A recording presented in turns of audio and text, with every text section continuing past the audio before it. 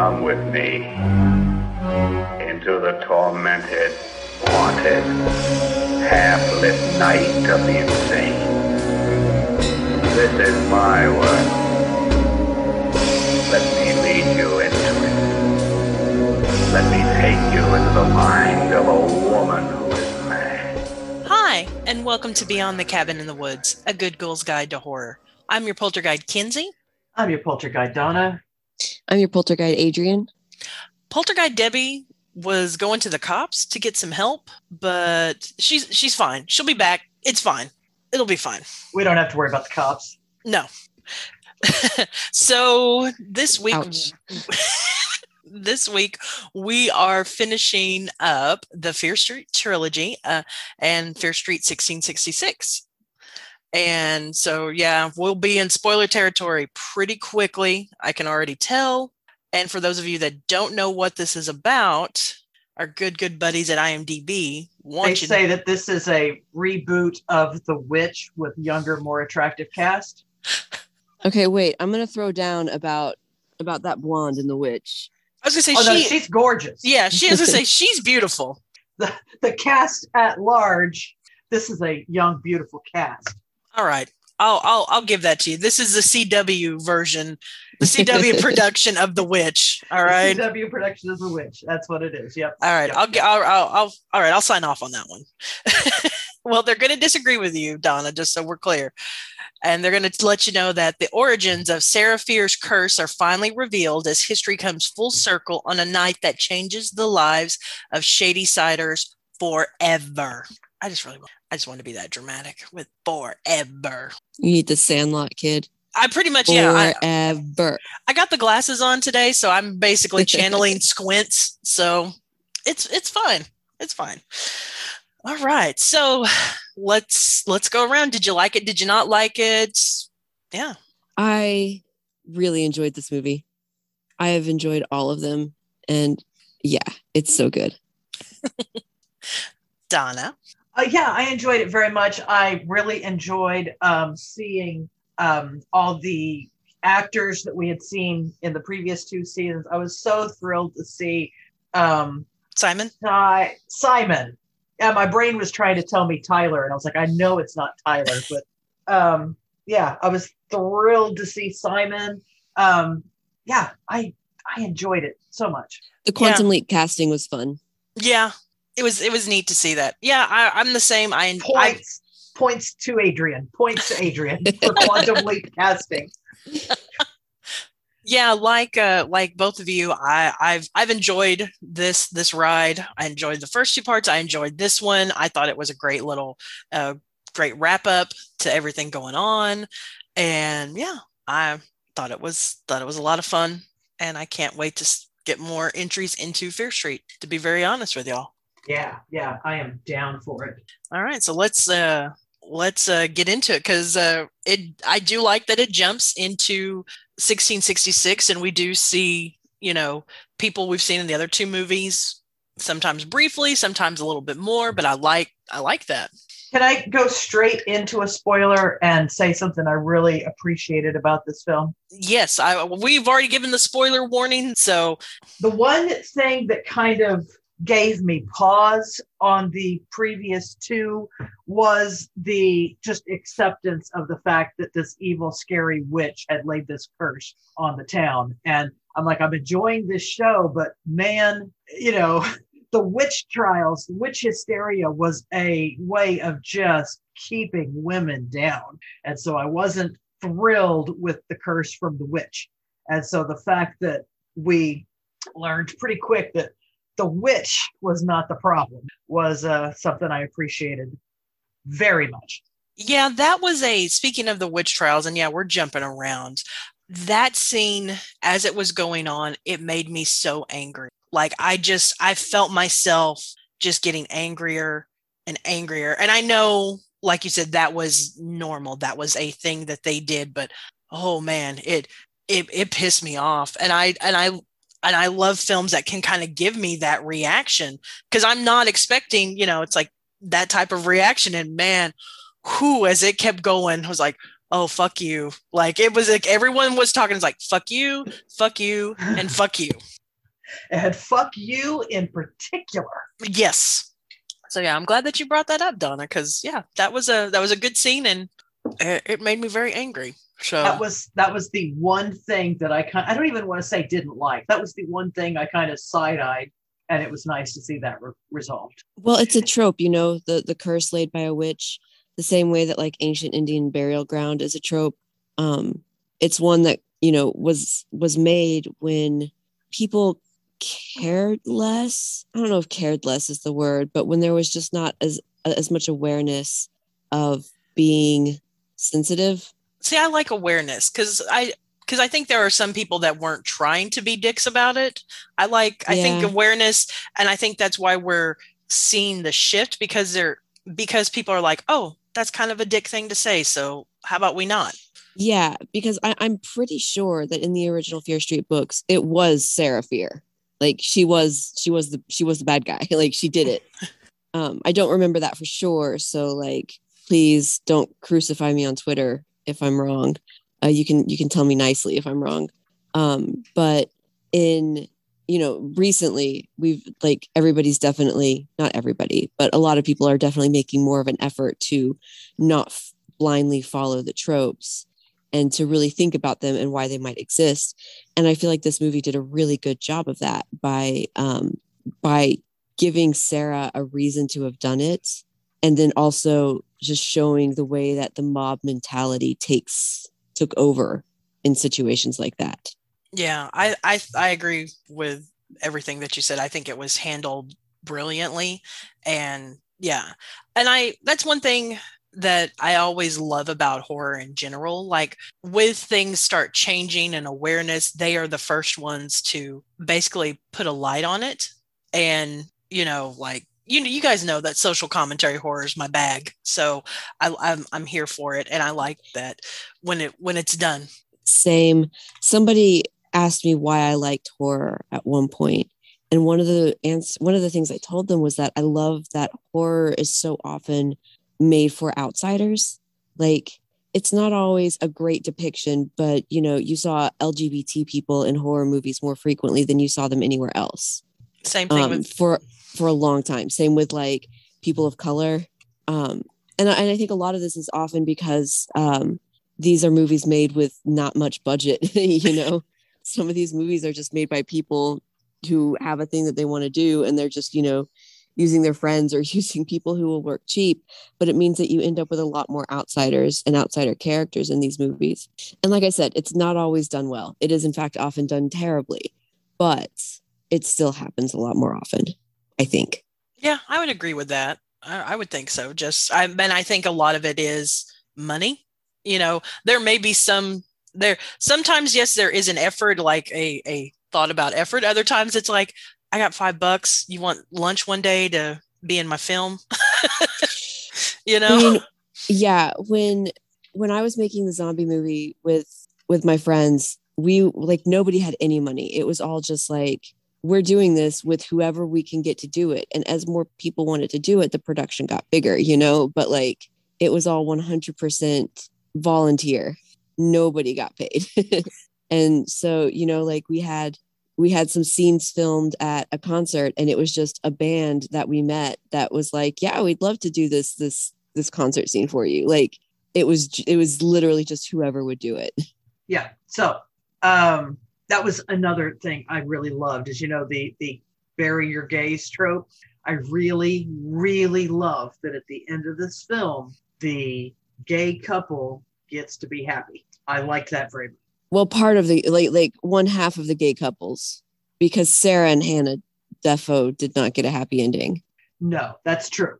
But in the framework of the original story, the 1994 story, which frames the whole rest of it, Dina and Sarah. Yes. Wait. Dina and Sarah. No. Samantha. Because there was a whole Sam thing at the beginning. Yeah. So that we could be surprised. Yeah, they got to have a happy ending, and I really appreciate it. Well, and I think it was interesting. Speaking of that trope, we literally see that happening at the end of the 1666 part. Like, it's like they're literally doing that. Okay. Like, all right.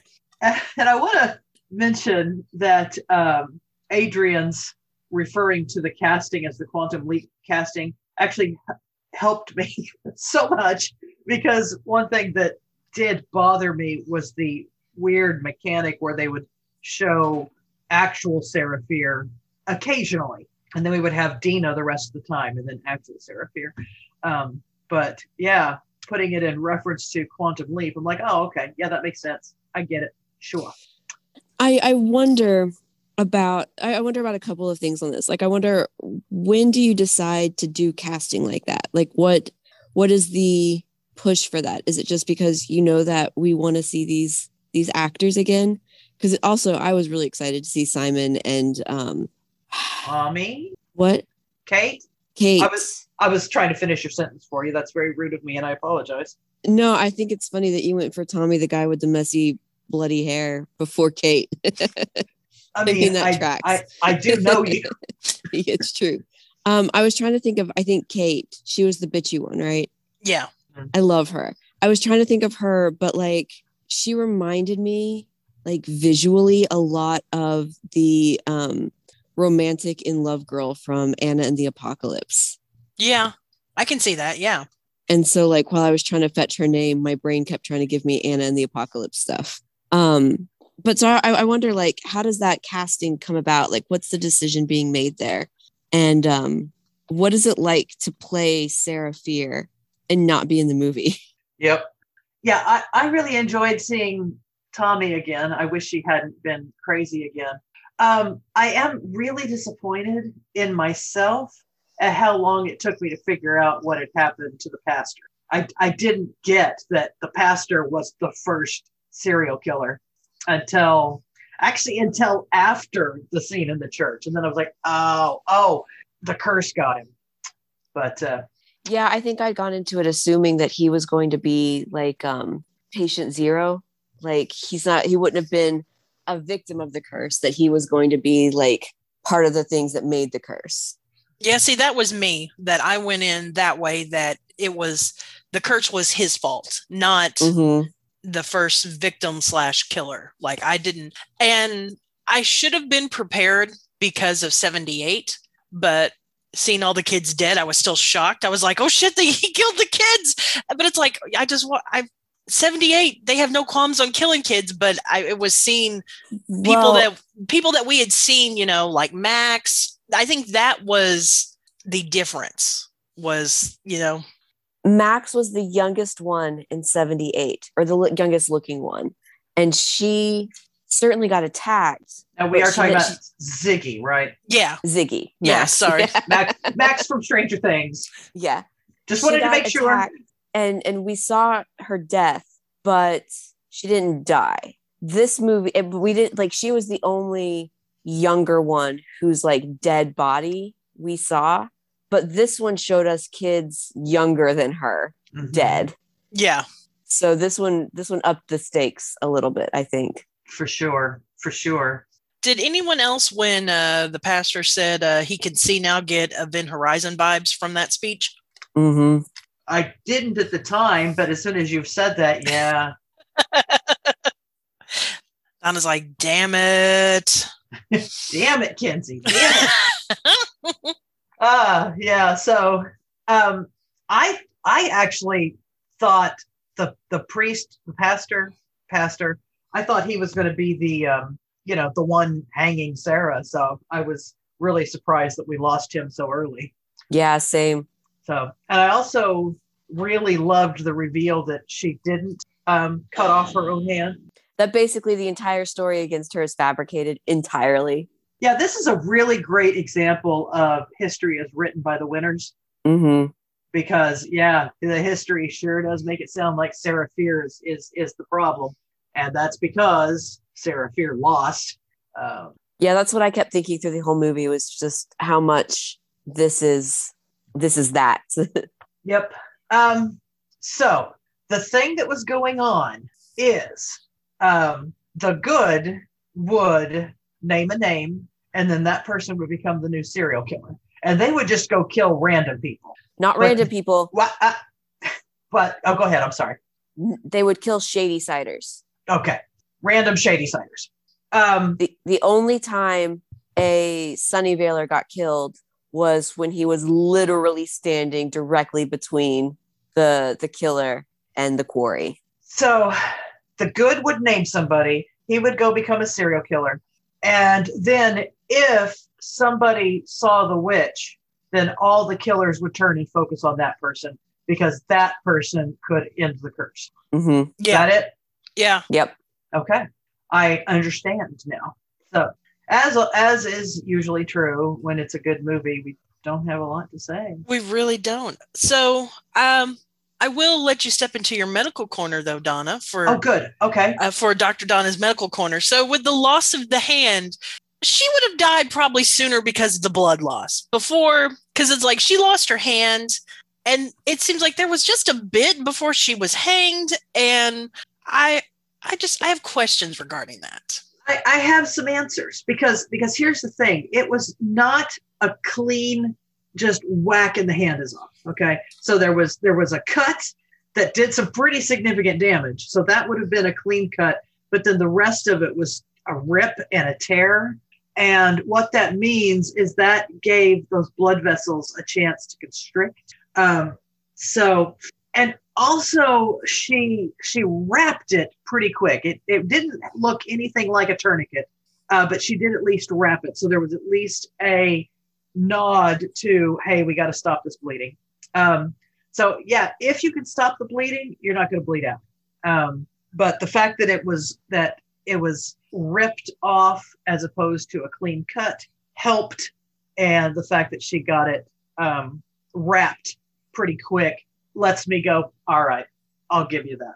Now, that's horrifying. I didn't know that having my hand ripped off would be better than having my hand cut off, but thank you for that knowledge now. Well, your hand could be replaced easier if it was cut off.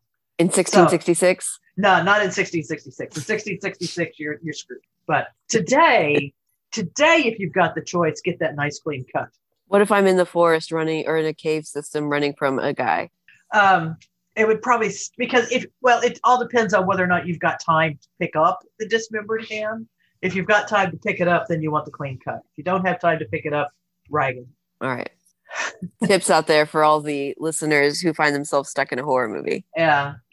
One thing I don't think she would have been able to do would be to use it to crawl in any way. Now, it's possible adrenaline can do some pretty funky stuff to our body. But she was, reaching out with the one hand and then reaching out with the stump and crawling. I do not think she would have been able to use that hand in any capacity at all. That's my opinion. So I have a question about the Quantum Leap casting. Okay. Do we think that those were all of their descendants? Like, is Dina actually Sarah Fier's descendant? Is Thomas Mad Tom's descendant?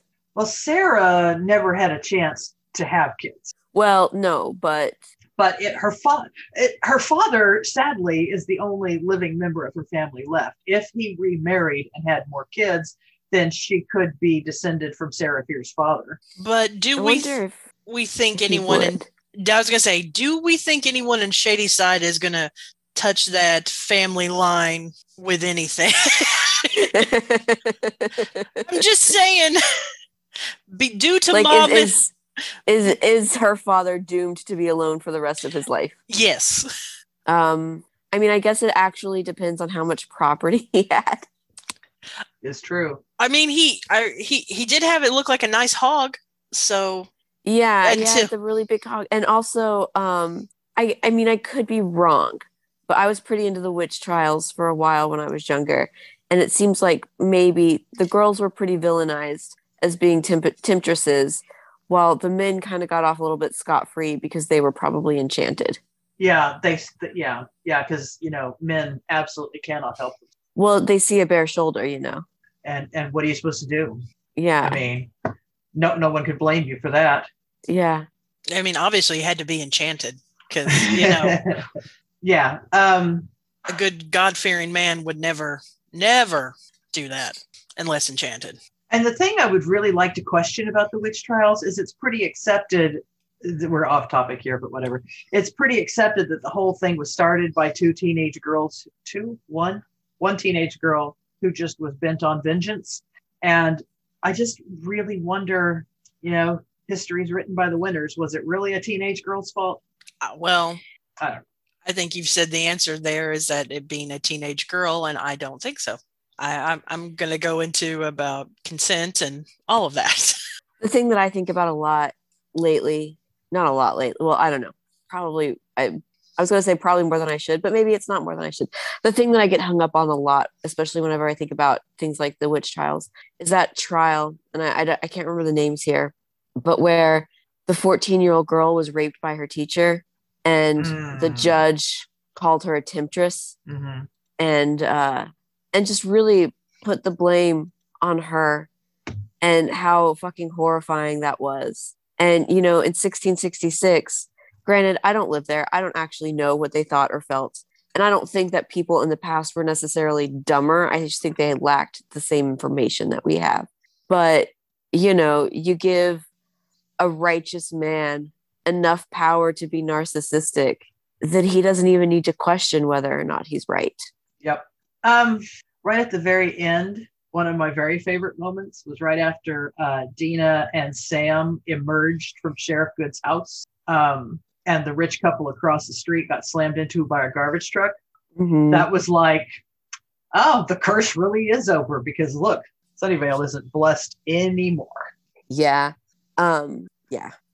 Though from a legal point of view, those two are probably going to prison forever.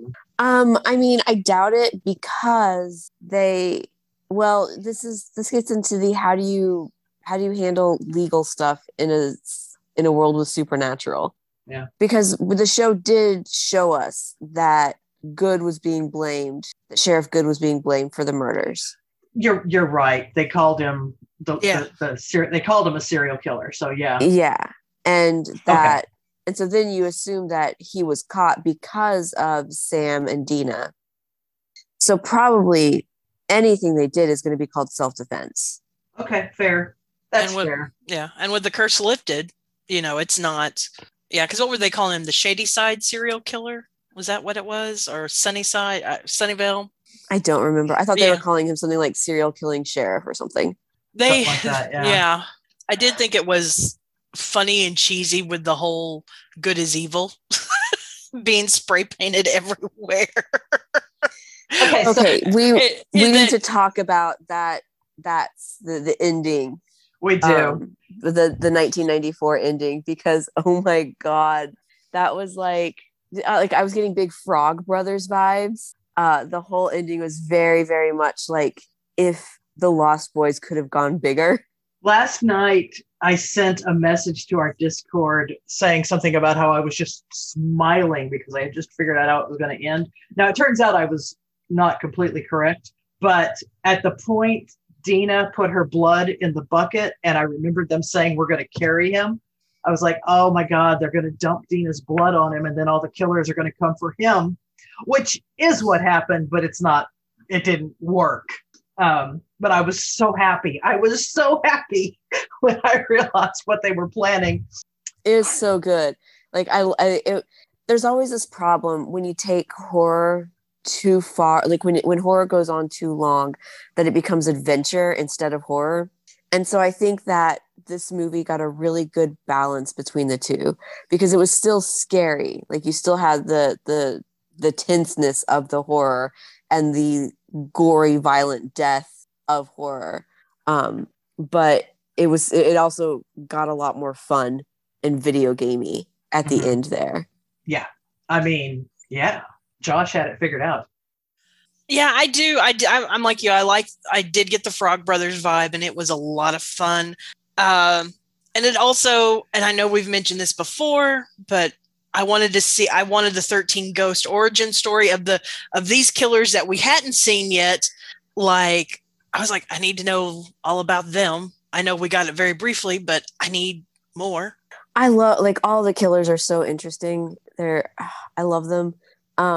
I want to know more about the strategy that this evil entity has, because there clearly is a strategy. It's even sort of called out whenever they point out that they don't have all of them there, that Ruby and I forget all the other ones, but there were several killers that didn't show up immediately.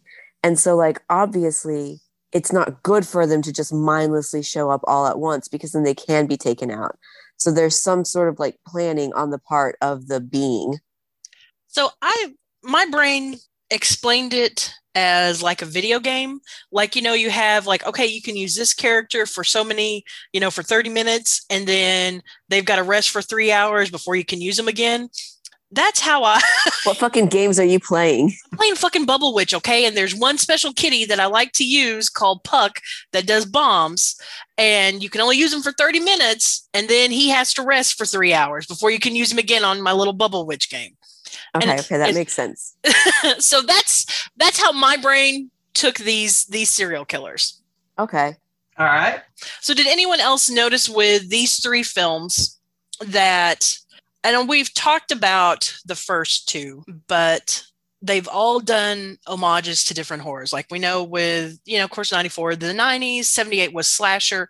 But when we were in the 1666, not when we went back to 94, it had a very elevated horror feel. We had mentioned The Witch, as well as just other, right now what we're in that genre. The great cinema of the 17th century. Yeah, of course. That we're in that we were in that elevated horror feel, because that's the big buzz term right now. It's like, oh, it's elevated horror. Like, did any of y'all notice that, or? Oh, for sure. Yeah. I don't really like. Well, I know I've said this before. I don't like the term elevated horror. Mm-hmm. And I also think that I don't always love elevated horror movies, because they feel slow to me. Like whenever I get hit by a jump scare in an elevated horror movie, it's not because I actually got hit by the jump scare. It's because I've stopped paying attention to the movie. Yeah. Oh, no, don't get me wrong. I'm with you. I hate the term elevated horror, because it's like, no, it's horror. Just call it horror.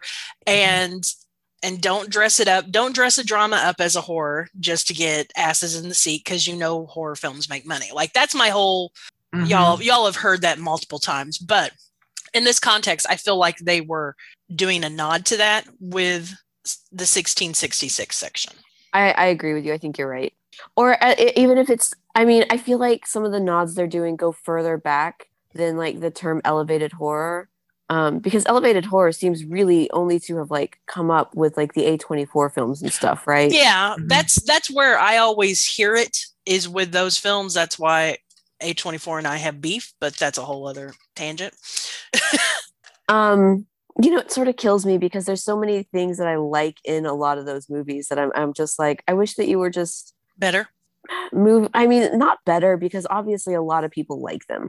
I don't, but that doesn't mean they're bad. I just wish that they moved a little bit faster or something. Like, there's just something in the way that they're filmed that just makes me like leave my body. Yeah, no, I agree. Yeah. Now, for instance, Hereditary did manage to make me tense through the whole thing. The Witch, on my first watch, I was basically bored through most of The Witch. On my second watch, having a little more understanding what was going on, I got that tension a little better. But yeah, the quote, massive air quotes, elevated horror that I've seen, it's way too slow paced for me. I don't need literary horror. There is not a need in the world for literary horror. Thank you. That's exactly how I feel about it. It does feel like literary horror, where it's just, or like what Kinsey said, putting horror elements in a drama. Like, there's the reason that I don't watch drama is because I can't pay attention to it. Like, I'm just gone. I'm off. I'm thinking about like, I'm making up new like D&D characters in my brain. I'm like thinking about the last session or what I'm going to do in Final Fantasy. Like, I'm in a totally different imaginary world than the one I'm supposed to be in. The moment that I like lose attention. And so that's what I feel a lot with literary horrors. It feels like a drama with horror elements, and the horror elements keep my attention a little bit, but then it just becomes like, oh, hey, now we're in a horror scene and I can look at this again. But I've missed critical story elements, so I don't actually know what's going on. Change of topic. I was distracted by the red moss in the first movie. It distracted me because I was like, what the hell even is that? And then for the second movie, it was there, but I wasn't surprised that it was there. I really loved them explaining what it was. Mm-hmm. But they had managed to find such a unique, interesting color that as soon as Hannah put that piece in Sarah's hair, I was like, oh, that's the moss. That's the moss. So I knew it was coming from somewhere. So I was really pleased about that little bit. I like with that scene that you're talking about, it threw me off because I was expecting that was what was going to damn them, so to speak. And the eyes was like, oh, she's got this in her hair. They're going to find it. This is what it's going to be. And so the fact that it wasn't that, I liked that. I was like, oh, okay. Good job, movie. Yeah. Okay. I think I'm out of stuff to talk about. I think I am too. It's really good. Y'all should watch it. Yeah. I just want to just shout out to the mall scene, like Home Alone meets Dawn of the Dead. Mm-hmm. But done by the Frog Brothers. And it was just, I loved it. I loved it so much. I loved it when they came up with the idea to spray the monsters with the blood and Sheriff Good. Like, it was just, man, Simon would have loved that plan. Simon would have been on board with that plan. I actually did have something else to say. I love that they brought that custodian back. I love that he was there. I felt like, now correct me if I'm wrong, I felt like he really teetered on the edge of being a stereotype, but he managed to stay just on the okay side of it. It's my feel. Please tell me if I'm wrong. I don't know that any of us can answer that. Yeah.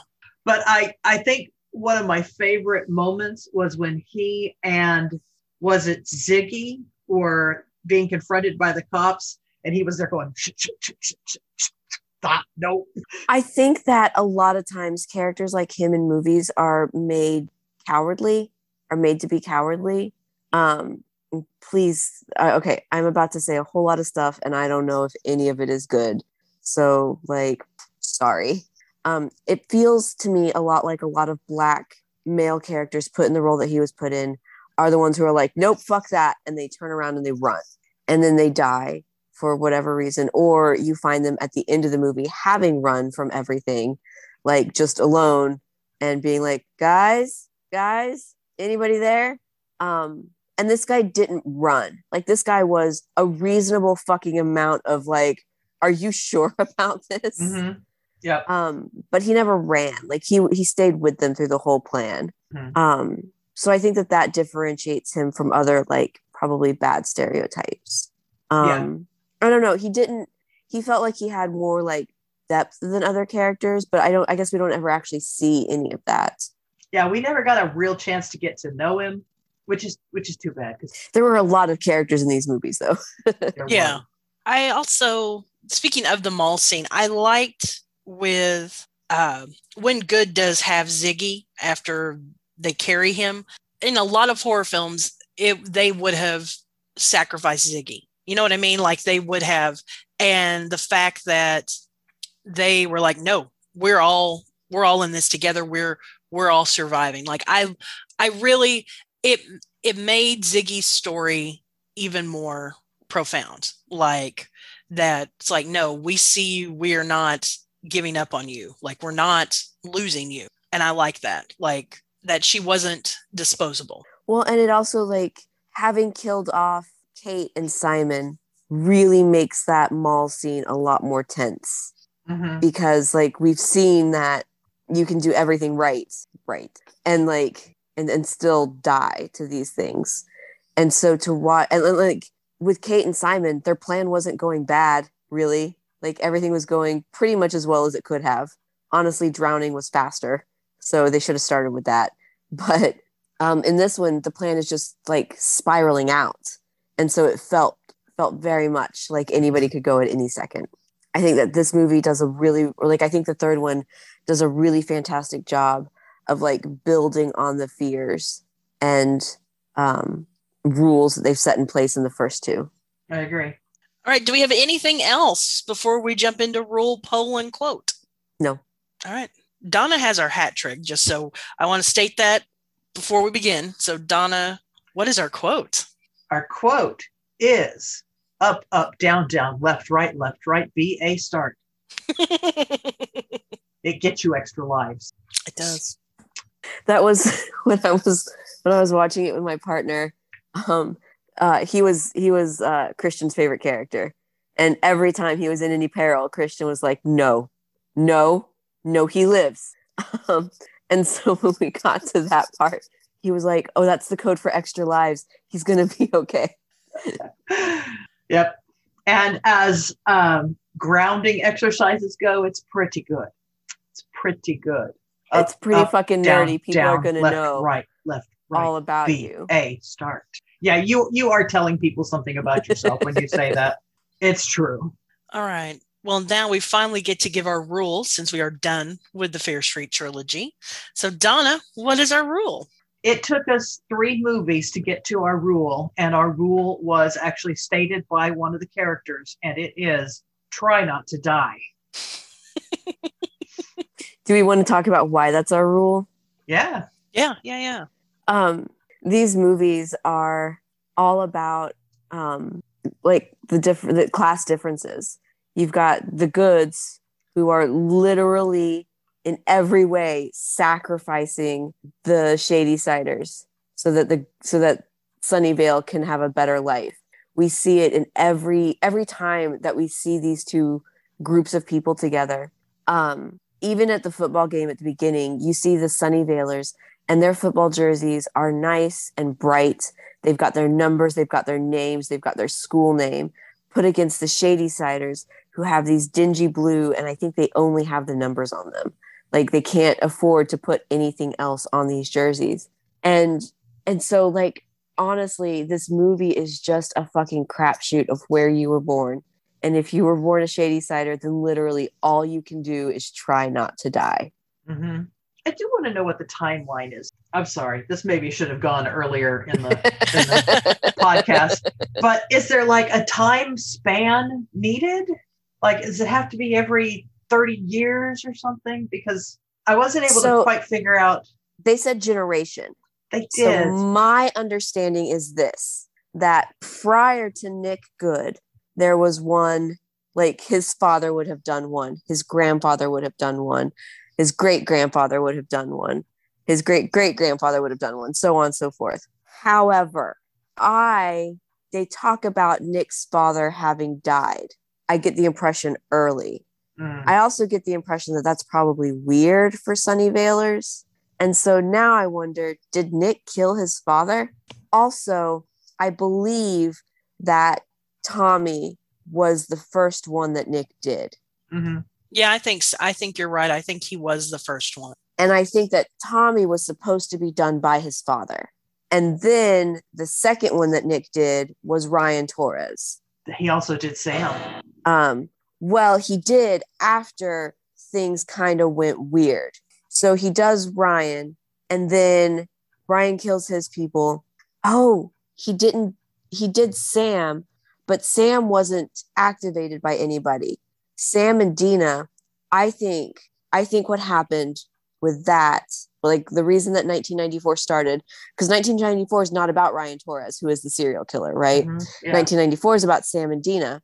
And the thing about them is nobody activated them. They were called by the witch, because what you have is a very specific situation. You have Sunnyvalers and Shady Siders having a conflict as they're driving over her burial ground.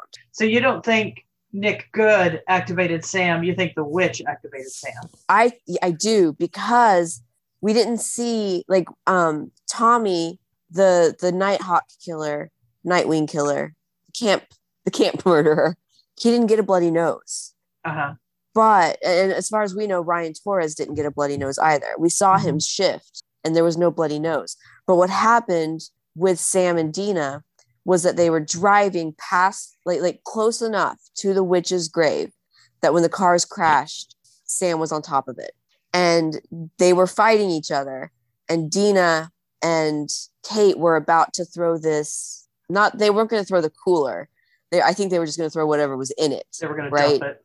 Yeah. But then Dina gets the bloody nose and it makes her drop the cooler. And then the car crashes and then Sam gets the bloody nose. So, okay. Here's my wild theory that might not actually work, because there is no way for Hannah Fear to have had, or for Sarah Fear to have had any heirs. But that is that Dina and Sam are the descendants of that family line somehow. I can accept that. Yeah. And so them having this conflict so close to the grave is what woke the witch, made the witch activate them, essentially. The witch is actually doing the thing right now because she knows that they can stop it. I like it. Yeah. I want to point out, though, that every time you say Sam and Dina, I have to skip my brain past Supernatural. I started having that issue this time as I was doing that explanation. Like, we are not talking about Supernatural. Move on. I wonder if that's an homage and on purpose. It feels like it must be, right? It could be. It very well could be. So. All right. And Donna, you have our poll. Okay. Who stole the book? I have a theory, which is that it was Maregood. That's a good theory. That is a good theory. I like that theory. I was wrong about who was at the fortress at the end of time from Loki.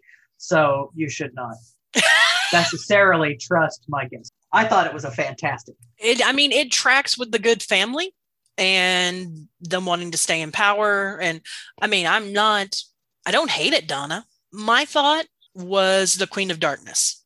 The Queen of Air and Darkness? Yes. That was my thought. Possible. That was my thought. That's a good thought. I like it. Just because of her knowledge and everything. And we know he told her, hey, this was what happened to me. And yeah. I know in the first film, I was very suspicious of the Queen of Air and Darkness. So was I. I was a little bit, I wish we could have, I like that we saw who she was, but I would have liked her sooner, but that's okay. That's okay. Mm-hmm. Yep. What about you, Adrian? I honestly have no idea who it could be.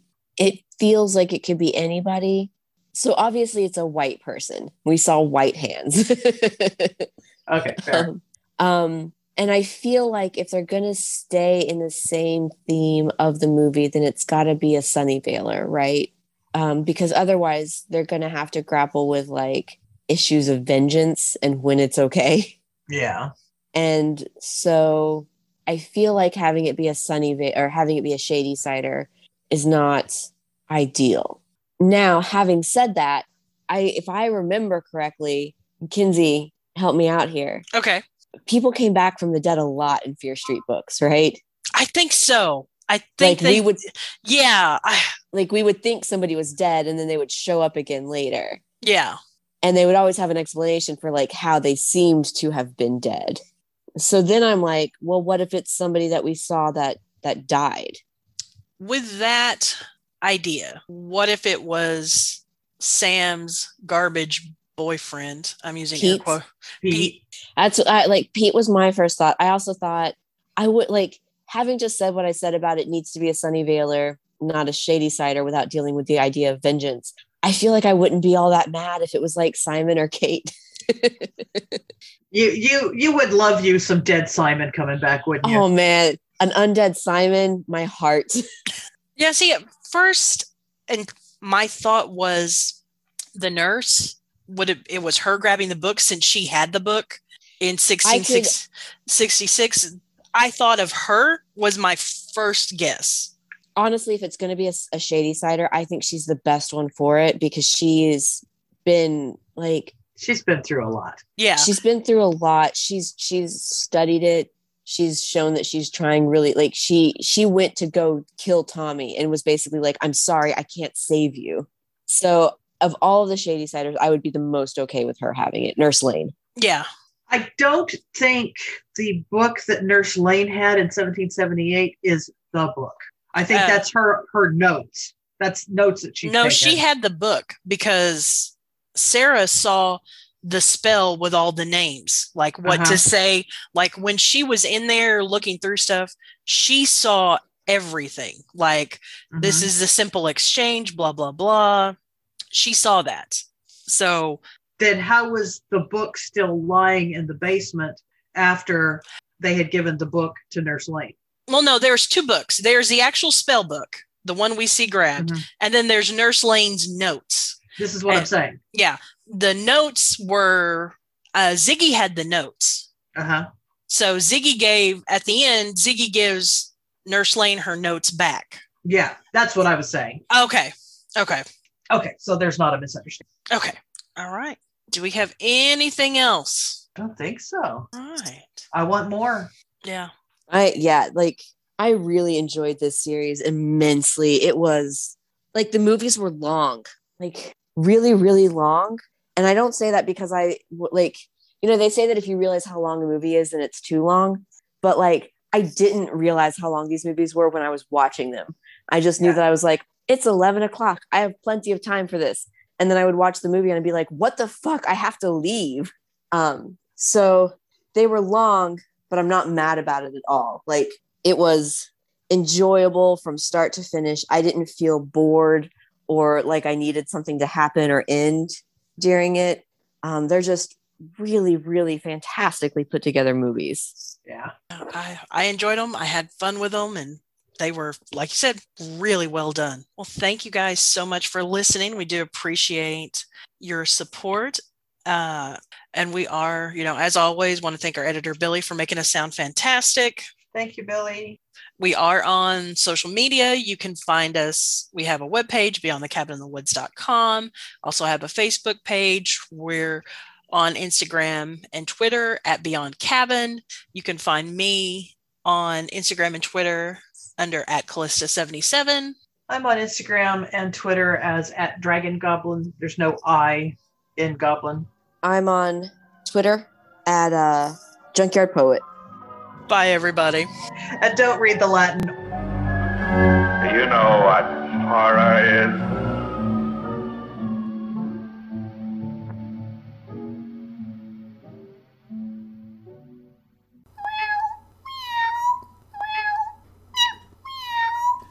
Gumby Cat Productions. Podcasts for podcast people. Meow.